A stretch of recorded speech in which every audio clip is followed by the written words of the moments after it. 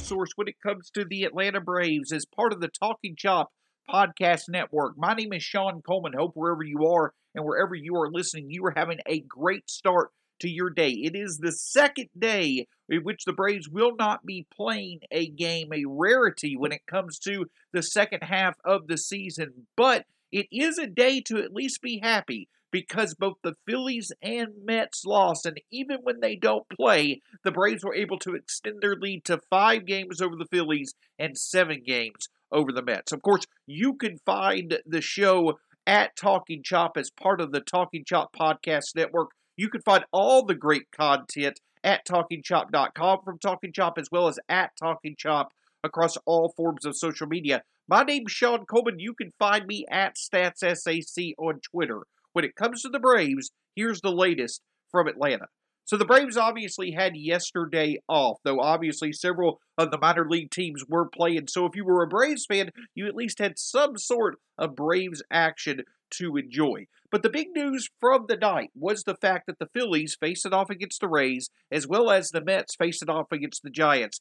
Both teams lost. And so the Braves were able to see their division lead go from 4.5 over the Phillies and 6.5 over the Mets to now 5 games over the Phillies and 7 games over the Mets. The big development of that is that despite the fact that the Braves lost 2 straight to the Yankees, they really have not lost any ground as of now, because of the fact that the Phillies have now lost both their games against the Rays. And so now the Braves enter today 5 games up of the Phillies, as well as 7 games up when it comes to the Mets. However, this is where the schedule starts to go a bit more in the Phillies' favor than it does the Braves. A stark contrast from where the past few weeks have been, where the Braves have certainly done an amazing job beating teams that they should beat, going over an easy schedule versus the Nationals, versus the Marlins, versus the Orioles. Now, with the Braves having the Giants and the Dodgers ahead of them,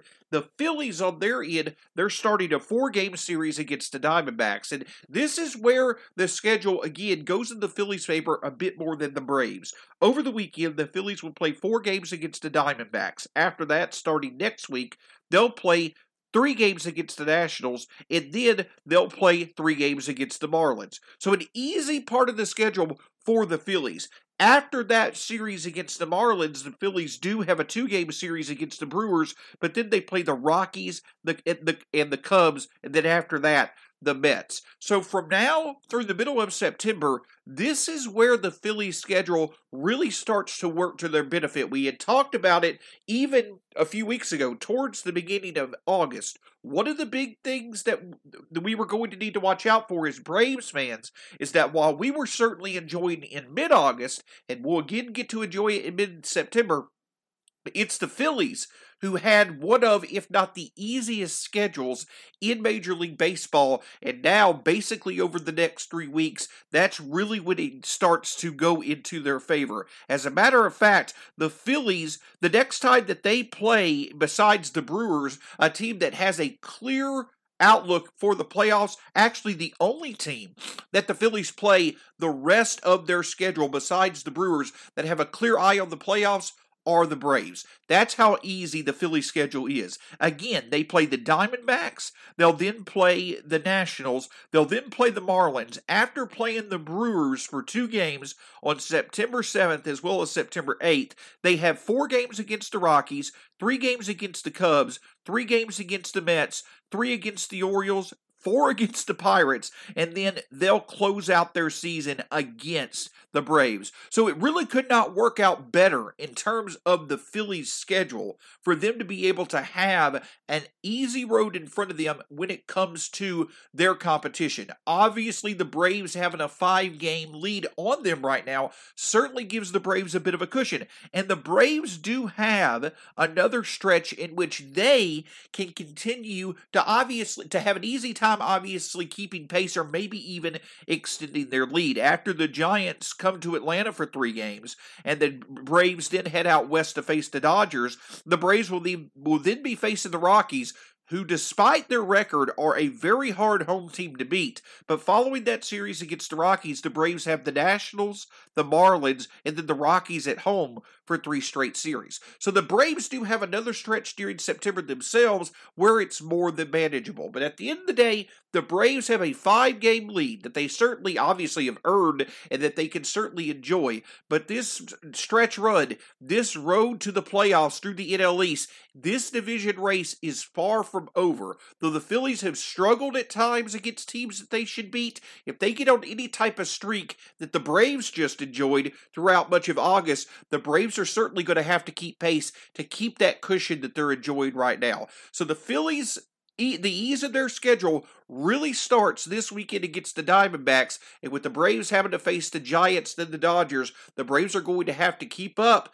a bit with the Phillies in terms of making sure this stretch against the Giants and the Dodgers, it does not result in a significant loss of the division lead for the Braves. Support for this show comes from Sylvan Learning. As a parent, you want your child to have every opportunity.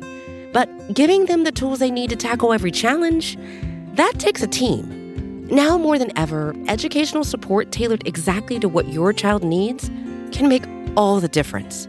That's why parents have trusted Sylvan Learning for 45 years as the ultimate teammate in their child's educational journey, instilling in them a love for learning and a passion for reaching the next level. And Sylvan's Insight Assessment can identify gaps in learning and areas that could be of concern for your child. It's a 360-degree view into your child's learning that you can't find anywhere else, and helps ensure that your child didn't miss something in school that might put them at a disadvantage in the future. And right now, it's the best price of the year at $29. Go to sylvan29.com to learn more and get your child's assessment for only $29. That's SYLVAN29.com. As I had mentioned, this certainly is an odd occurrence for the Braves in the second half of their schedule, where they have 2 games off in the middle of a homestand in late August. But it is going to be beneficial for the Braves with how their schedule lines up over the next 10 days. Obviously, they welcome the Giants to Truist Park starting tomorrow night, and then they'll head out west to face the Dodgers and then the Rockies for 7 straight games. So after today's off day, the Braves actually don't have their next off day until a week from Monday, and it's a bit odd because when the Braves play, after the Braves play the Giants to finish out the weekend here in Atlanta, they travel. They'll finish off this series on Sunday, and then they'll be in L.A. for Monday night for their series against the Dodgers to start. So no off days like you typically would see before the Braves finish a homestand and then head out west. Their next off day isn't until after they complete this West Coast trip.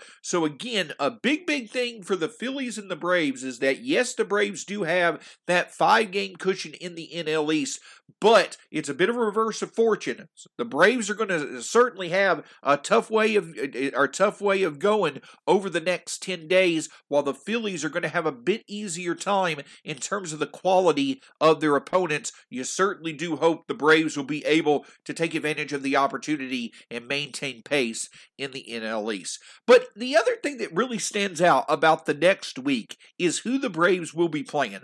Once again, in a playoff stretch in some way, shape, or form, it's the Dodgers and the Giants that the Braves will once again be facing. And yes, this next week is not the playoffs itself, but it certainly is a big stretch that I think will play a big part in just how likely it is the Braves will continue to have their cushion in the NL East. This probably is the Braves' toughest stretch of games for the rest of their season. And if they can maintain their division lead right now through the next 2 series, that's going to even be a bigger boost for them to be able to maintain it throughout September. But the reason why I say that it's a bit ironic, for lack of a better word, that it's the Giants and the Dodgers that the Braves have to go through to really make sure they continue having a very good chance to make the playoffs, is that it seems like that those teams, along with the St. Louis Cardinals, always seem to pop up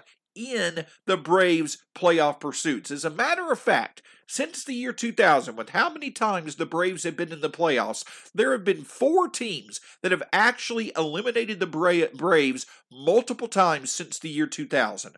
The Dodgers have actually done it 3 times. They've done it 3 out of the past 4 times, 2020, 2018, as well as 2013.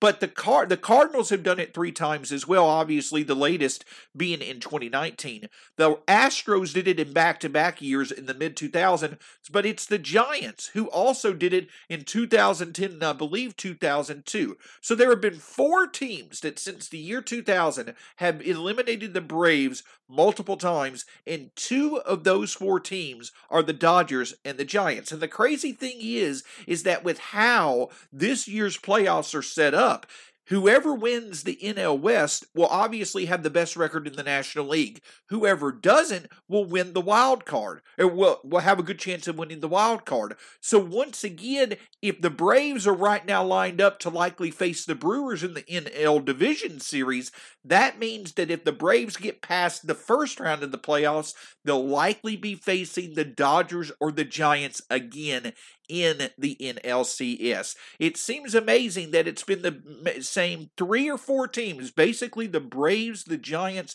the Dodgers, and the Cardinals, who always seem to be there to face each other when they're in the playoffs. It's ironic that the Braves not only will possibly have to face that in the playoffs again, but to continue having as good of a chance to make the playoffs as they do right now, they're going to have to go through the Giants and the Dodgers over the next 2 series. It's obviously going to be a fun ride. Hopefully it will lead to some good success, and hopefully it will lead to a more than manageable lead in the NL East. Can't thank you enough for joining us here on the Daily Hammer, part of the great cast of podcasts at Talking Chop. Of course, you have the Talking Chop podcast with Brad Rowland and Scott Coleman, the Road to Atlanta podcast with Eric Cole, Matt Powers, Garrett Spain, and others.